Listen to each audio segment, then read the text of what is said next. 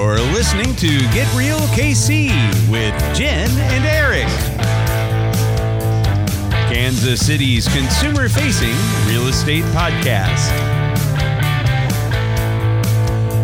Hey everybody, welcome to Get Real KC, where we are brimming with passion for all things real estate. I'm Eric Jurgensen. And I'm Jennifer Justice. And today we're excited to share with you our second installment in our home selling series, Home Prep and Documentation. And by the way, when we start talking about home prep, it really shouldn't be brimming with passion for real estate. It should be brooming. Because you're going to be cleaning. Clean, clean, clean. All right. We're going to talk about the documentation that's required to get your home ready to put on the market, and then we're going to talk about the various prep concepts. So yeah, we're gonna give you a bird's eye view of what this looks like. So what are you going to have to get started on doing, or what are the best practices for potentially putting your home on the market? And then it does take a fair amount of paperwork. It does. Let's start there. All right, let's get the boring paperwork done out of the way first. What kinds of things are we looking at? Well, the first thing I always ask people to do is, if you've got all of your warranties and different items that you've collected, say you've lived in your home for 10 years and you've installed, a new alarm system, a new dishwasher, a new refrigerator in the last, say 5 years, collect those documents, and we're going to put together a booklet that we can pass on to your next buyer, because that really helps them understand what you've done for the home. And these items can also be helpful when you're filling out your seller's disclosure. So, and not everyone does this. This doesn't always happen, and it doesn't always necessarily happen prior to listing. But I can tell you this, and this will be a consistent theme we talk about today, is that when you are organized, when you have this available, it's a booklet that's there that people can see, oh, look, here's the oven book. And even though people look at that stuff online now, they don't. What it does is it shows organization and care. And when you're trying to get top dollar out of your home, which is frequently a goal, the perceived level of care that you take care of a home and how organized you are is incredibly helpful. So I think it's a great idea. Now, you mentioned seller's disclosure. One of the most informative and important documents when you go to sell a home, I say it's the CYA of selling your home, because you want to disclose everything you know about this home. If you had a leak 2 years ago in the roof, you want to be transparent about that. Tell them what you did to remedy the problem and that it hasn't sensed. Or the same thing with, water in the basement. If you had a leak and you ended up having to have a foundation epoxied, or God forbid you had to spend tens of thousands of dollars fixing a foundation, you need to be transparent about that. Our seller's disclosure in this market is 8 pages long and has 412 lines. So I know many agents, I know we both do, we give this disclosure to our listing clients pretty early in the process, because it's not something that you typically sit down and fill out in one sitting. And there's information that is requested on there that you may have to do a little research to get. You can always have the option to put unknown if you don't actually know. But again, diligence in your seller's disclosure builds confidence in potential buyers. Absolutely. And, the seller's disclosure is an item that we can upload so that potential other agents that may be showing the home can send to their clients before they tour the home, and so this really is a good document all the way around, and it helps jog everybody's memory when we're getting ready to walk through this home selling process. Yeah, so to quickly flip side that, I always have a physical copy with me, or on the rare occasion because of circumstance I can't get to a printer, I'm always having it up and glancing through it as I walk through homes. Yeah, we ask lots of questions. Hey, how old do you think this roof is? Yeah. Hey, what about that electrical? That panel looks a little bit old. Have they replaced that? Is there a homeowners association? These are another one of the documents we're going to ask you to collect, because we convey the covenants and restrictions onto the next buyer. But this information is also something we put in the seller's disclosure. So we ask our clients to do all of these things in preparation for getting this home sold. So you'll have information about your roof, your air conditioner, your furnace, your hot water heater, any known water damage, any known pest control issues, and you want to be any transferable warranties that you have on the home is something else that's listed out in the seller's disclosure. How old the roof is. It goes on, and you're going to want to be very, very transparent. As Jen already mentioned, right? Well, and I agree. It's CYA. It's being open and honest about what you're trying to sell. But also, and I can't stress this enough, I really feel like, and I see it in my clients, I know I feel it myself, so I'm making sure I'm not projecting, but I see it in my clients when they get to a disclosure that's very well filled out, that's detailed in what's happened and what's been modified, and there's been slight seeping in this basement. I have a dehumidifier in it, and it's never caused a problem. Right? Very common thing that I see in disclosures for older homes, the 50 and 100-year-old homes that I look at sometimes. Seeing that is comforting to clients, right? Yes, they're not trying to tell me nothing is ever wrong, but they're telling me when this happens, here's the outcome of it. And the God's honest truth is we can have a brand new home inspection and there's something wrong with the house. It's just like when you drive a car off the lot, there's something wrong with it. You just don't know what it is yet, right? So another document that we do, if the home was built before 1978, the government requires us to disclose that that home may have lead-based paint. We're required to give the potential buyer information on that. So we have the seller fill that out. If the seller knows that there's lead-based paint, obviously they need to check, yes, we know there's lead-based paint in X, Y, or Z. Frequently, it's far enough out that they don't know anymore. We're just required to tell the next buyer that don't have your children chewing on the windowsills. That's a popular place that lead-based paint apparently was placed. So don't chew on windowsills. And by the way, this home was built before 1978, and we are required by law to tell you that it could potentially have it. So lead-based paint disclosure, we talked about warranties and manuals. You mentioned the HOA paperwork. And so that's not only disclosing that there is an HOA and how much it costs, but ideally you're going to have a copy of that HOA covenant, the rules and regulations available. Also given to your agent when you're listing, they'll put on the MLS, which then potential buyers' agents can download and give to them. Another document I like to go over with the sellers, and I know not every agent does this, but I at least like to offer because some people, it's irrelevant to them. But most of the time people need to know, what am I going to get from the proceeds of this sale? So there is a seller's estimated proceeds form that we can go over all the costs, the proration of taxes, all of the different things that go into what the bottom line is and what that client will likely be walking with at the closing table. And the other thing we can do in that document is different scenarios. What if I get $200,000? What if I get $250,000? These are different amounts, and we can figure out based on the purchase or the sales price what they're going to be walking away with approximately. All right, so we've got a handful of documents that are part of the process, but it's just not that easy, is it? You're going to get you're either going to hire some physical labor or you're going to get in some physical labor, meaning start scrubbing. Start scrubbing. And clean is so important. Now, everything you do to prep a home for sale has varying degrees of importance depending on the size of the home, the price point of the home, the comparables, the amenities, and the nature of the sales market.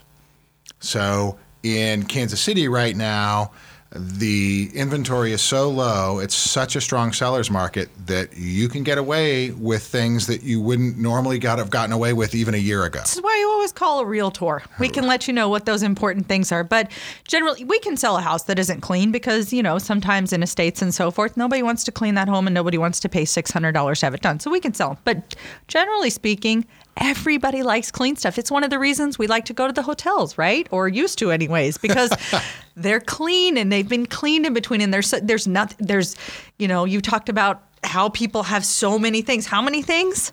So, yeah, that's crazy. There was an article in the LA Times not too long ago, and I've heard numbers that are very similar to this, that the average American home has over 300,000 items in it, individual items. And I've heard 300,000, I've heard 250,000. So when we start talking about cleaning, we're also talking about decluttering. Yep. It's amazing to have that many items in a home. And it's kind of not surprising when you really start thinking about it. But, one of the goals of when we start selling, and this is a frequent common thread in sellers is, man, I wish I'd done this stuff when I moved in.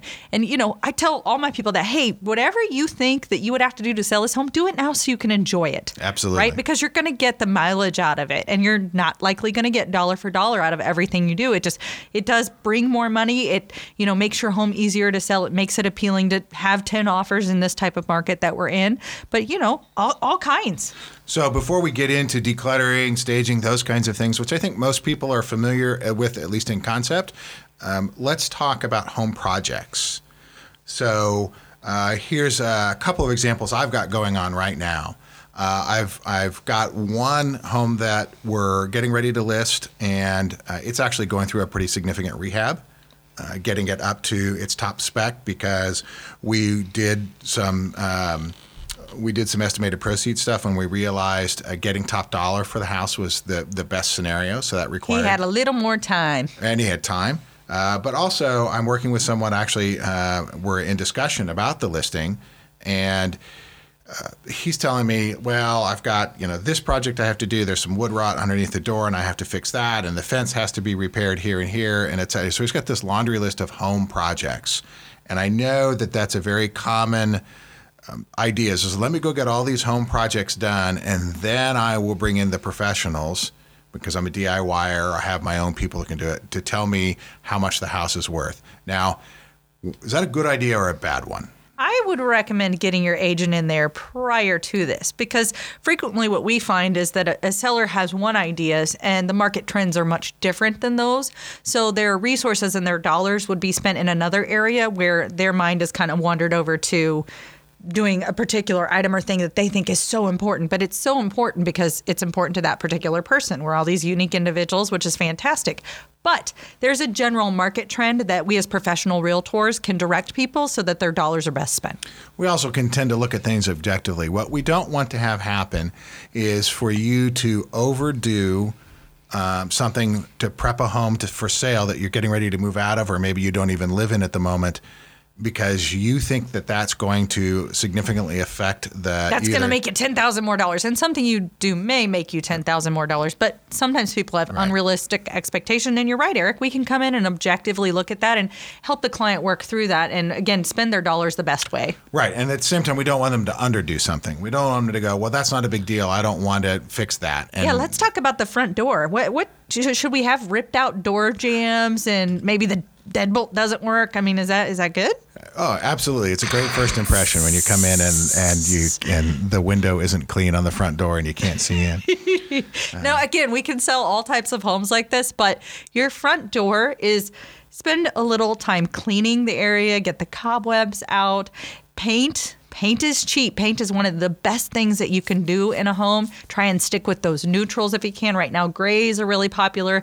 Beiges are still pretty popular in there. But, once in a while I see a very well dark blue, very well done dark blue front door or something of that nature. And blues actually have been statistically proven, I guess, that people like blue front doors. I personally like a wood look, like a walnut. That's actually my front door. I like a wood look, but apparently people like blue or some bright colors. So once in a while you can bring those in and make it flow with the home. But generally speaking, a neutral format, a neutral color throughout the home really bodes well. So this brings sort of that, do I want a realtor in this mix or do I want to get this done? So here's when you're talking about color, here's a great example of the house that we're in Middle rehabbing. The clients have been consulting me saying, does this affect the marketability at all if we do X or if we do Y? And so the choice was made to paint a very popular neutralish color. It's could be the interior of the house is being painted in a gray, which is very popular. Started real heavy popularity about a decade ago, and it still is very popular. And the question was, hey, we thought it would be really cool if we took in the kitchen and we did one wall in a different color, an accent wall. What do you think? And I said, if you want my opinion, and I was assuming that maybe they were going for a darker shade of gray or something like that. So what color are you thinking about? And I'll be happy to share with you my opinion, but you're the boss, but I'll give you my opinion. And they said, well, we have this wonderful lavender, like a purplish lavender. And I said, I personally think the color is really cool. I think it would look great in the kitchen if I were moving into this house. I think that that's a color in particular that people love or hate, and you're taking a pretty significant risk. And my recommendation is don't do it and leave it gray. So that's it would be one, there's a lot of things like that we can help you with in a home that, you're instantly probably going to turn off 50% of the buyers somehow. Now, again, we're in a strong seller's market, so some of that's a little bit irrelevant at this very point in time. But let me tell you, in my 21-year history, that having a red or maroon or green or just any number, purple, name a handful of color, yellow even, that would be the reason that a buyer would not buy a house. And in a lot of markets, a buyer has 10, 20, 30 homes to pick from, and they get to put in an offer, and they get to actually negotiate. Right. Right? Well, that'll be our market again at some point. Exactly. But the point is, hey, let's make everybody happy. Let's make this a win-win. We keep things neutral and let people bring in their own palettes. Right. And that's not to say that you, if you've painted a nice, heavy, bright accent wall that appeals to you, that you have to paint over it. That's not what we're saying. Be aware that people could affect. But if you're going to be painting anyway, right, and you're painting specifically for resale, right, I'm getting ready to sell the home, then certainly stay with some of the more neutral colors that have the broadest appeal. That's what we're looking for, is we're looking for the broadest appeal.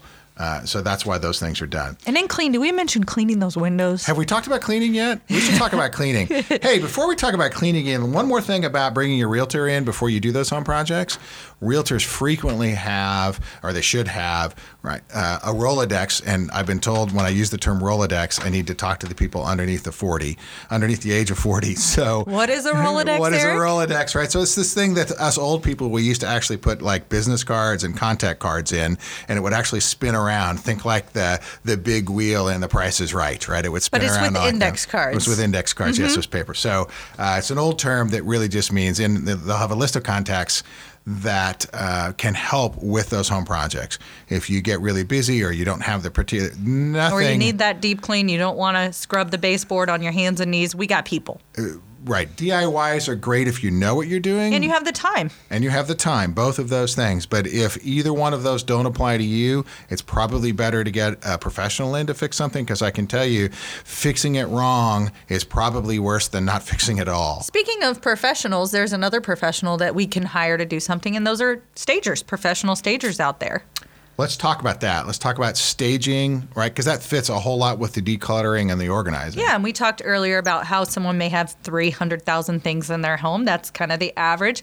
We're going to probably try and at least put out of sight a good third of those, maybe more. But whether that means you've got to get a pod, you're going to want to try and make those rooms look bigger. You're going to want to try and make them look spacious. And, you know, what about those little chairs, Eric? Yeah, so that's a great tactic. We love, as people that look at homes, not just realtors, just people in general, we love the idea of these pristine, decluttered, very large, spacious rooms. So if you ever go into something that a home builder has staged, what you will find is that the furniture... There's 5 items in the living room. There's 5 items, and the furniture is consummate to the size of the room. They frequently will have big furniture, but they'll only have 5 or 3 pieces. Another common tactic is to put very small furniture in rooms that make them look bigger. And that's why you need clean windows and open window blinds and those kinds of things to make the room look bigger, because we love that feel. And I love when I'm touring older homes with smaller rooms and they've done this and they've gone and people go, oh, look how big this room is and everything. And I look at the chair, and I'm a big guy. I'm a really big man. And I got to tell you, I look at those chairs and I think to myself, you know, if I sat in that chair... I'm picturing the most embarrassing call I would ever make as a realtor. I'd be calling up another realtor. Yeah, Jen, I'd like to talk to you about that listing you have over in Gladstone. Yeah, the chair in the front room is going to be... still on my butt. It's going to be an issue, right? It's in pieces. I had to go out to my car with it. So, but these are important things to get as much stuff out. When you get stuff away from your home, I know common advice is to take all the personal pictures down. That is not necessarily, but I would be more on the side of no political signs while you're trying to sell your house. Yeah, that's a tremendously polarizing issue that we don't need to put in play when we're trying to look for a buyer, you know, for our home. Take all of your political material out, anything that's out in society right now that's divisive, that there are two sides to that are strong, that people are passionate about, and passion is great to a certain extent, right? And to other extents, it's not. We want to be passionate about selling the home, and that means not being divisive. There you go. And so you definitely want to do that. You mentioned decluttering, and you said get it out of the house. You mentioned a pod, which would be one way to go. I think a better way, if you can manage it, is just to get it out completely. But I can tell you, having a pod in your driveway is a lot better than having a whole bunch of junk in your house. Yep. I've heard amazing things about 1-800-GOT-JUNK too. I've never used that service personally, but I have some senior sellers that have sworn by that service. So I've used a lot of times that's a great thing you can do in moving is really just throw away stuff you haven't seen in 10 or 15 years. I had a good hoorah doing that when we moved the last time. And, when I cleaned out my mother's house, we did the same thing and had to actually get a dumpster, and get rid of some of that stuff. So my wife made me use the one College Hunks moving junk. I don't understand why she chose that one, but we use them. So there's several services out there that they did a great job. But yeah, declutter, get things out. If your living room has 2 couches and 3 recliners in it, and because you have a lot of people over, reduce that. Make that room look bigger. Make sure it's clean. Staging, though, there are some options. If you're selling an empty house, you have some options. If you can hire companies to come in and bring in really nice, attractive, modern-looking furniture that's very appealing, and they can actually put it in your home. There's also virtual staging now. So what's that? Tell me about that. So there's companies that will take your blank slate of your blank home and virtually stage it, put in like a couch, put in like a wall hanging, potentially put in some blinds so they can insert things into the photographs. Into the photograph, into the blank slate or the blank room as you might have it, and they can insert things into the photograph. You do need to disclose that you are doing virtual staging, but it is an option. It just allows people to envision furniture in the space and how the space might be used. But and it's very popular. It looks really great, the stuff I've seen. So there's lots of different options with the staging, whether that's an in-person stager, whether that's somebody that actually brings in the rental furniture because you don't like your own furniture, whatever the case may be. So lots of different steps of ability for that. And you can also just get some staging advice from potentially a designer or someone who specializes in home stage Pinterest. advice. Now, mind you, all of this, these will incur extra fees, right, that you'll end up paying. But they all are some pretty good ideas to maximize that top dollar. Again, first you're going to want to be talking to your agent about your market, your price point, the current status of the market, how swiftly homes are moving to see whether any of these kinds of things make sense. The one that almost always makes sense, though, have we mentioned cleaning? Has anybody mentioned that your home should be clean? I don't understand. And organized. So here's one thing I did when I sold my last house last year and it was funny. That age-old thing, it looked the best it ever had when I sold it. I never made it look good for me, but it was my tools. And I had them all organized on pegboards, really nice and everything. And there were several people who came through the house who commented, like, I really love how organized the tools are and, this space because of the way you've done the tools. So it really does help clean and organize. So that's staging, decluttering. Did we mention clean? And did you say anything about cleaning? A little bit of cleaning, and then we're going to go outside too. We're going to make sure, I think we talked about those windows clean. Let's finish up with that. The old curb appeal. Curb appeal. We talked about the front door, freshening that up. Hey, throwing out some beautiful mulch or getting a load of mulch and freshening up those flower beds, or even, that beautiful flower pot with some pops of color. But yeah, when they come up to the home, this is your first impression. You want to make a good lasting first impression, and you can do that with your curb appeal. So curb appeal is just that. When I'm at the curb, how appealing does the house look? It is that first impression. That sharp photograph of the front of that home that just lights that buyer afire. Right. So having your shrubberies trimmed, potentially your trees trimmed, your yard mowed. Oh, yeah. There was actually a listing you took recently where the trees were completely impeding the house. They were so... And we love trees, we really do. But sometimes, established trees do need a bit of a shaping. Absolutely. This particular tree hadn't been trimmed in years. And from the curb, you literally could barely see the house. So, which I guess some people might want that. But you still could have a nice shape to the tree that would be attractive to the curb appeal. Also, there was no way to walk under it, mow under it. It just hadn't been trimmed properly. We trimmed it up. It looks really great now. And but that's something that you really need to look at. And we've got tree trimmers. If you don't want to get the pole saw out, we got a guy for that if that's on your radar. The front door, right? the touching up, the paint, usually homes have a separate trim paint than they do an exterior paint, some great accent. And if that's the case, that would be the paint to touch up to make it pop. Flowers, as you mentioned. Mulch. Flowers, some fresh mulch. Mulch is so easy and so inexpensive. It's just to put a new coating down. It makes it all look great and pristine. So a couple of other tricks that you can do, or I don't know if they're tricks, they're things that I don't even know how effective they are, but I know people who swear by them. One is to water down the sidewalk, because watered concrete looks better, so kind of, I see that in movies a lot too. You ever notice that? There's all these scenes where people shiny, sharp concrete. Shiny, sharp contrast. And I guess interior, that would be similar to the cookie baking, which doesn't happen that much anymore that I've seen, but that used to be a thing. Did you ever do people that? used to. For the open houses, always used to bake the cookies. Bake the cookies, get that chocolate chip smell. So those kinds of things. Yeah. So all of those things can help, but I would say the most important, and I don't know if we've mentioned it yet, is to make sure your house is clean. So get out that broom, y'all.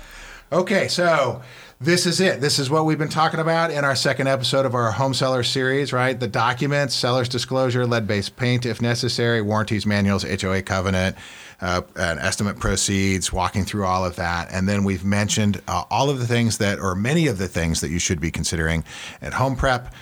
We talked about your home projects and maybe bringing your realtor in to get some advice and making sure you're spending your money. Not maybe, Eric. Bring your realtor in. Bring in your objective, trusted consultant. And make sure that you're spending money in the right places to meet the goals and objectives that you've set along with that trusted consultant.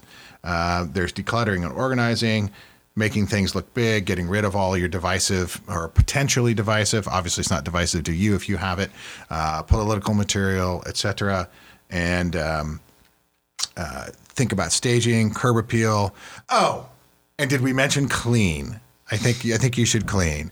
All right, folks, that's all we have now. So in our subsequent series, we'll be talking about, I think in number 3 is showings. We'll talk about open houses.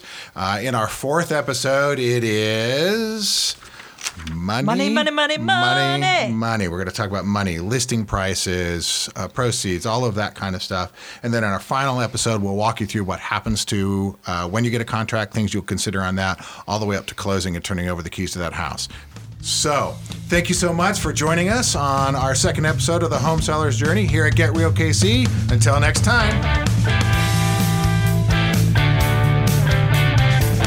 You have been listening to Get Real KC with Eric Jurgensen and Jen Justice. For more information or to contact our hosts, visit us at dreamhomesbyjen.com, where you can find more episodes exploring real estate as it matters to you.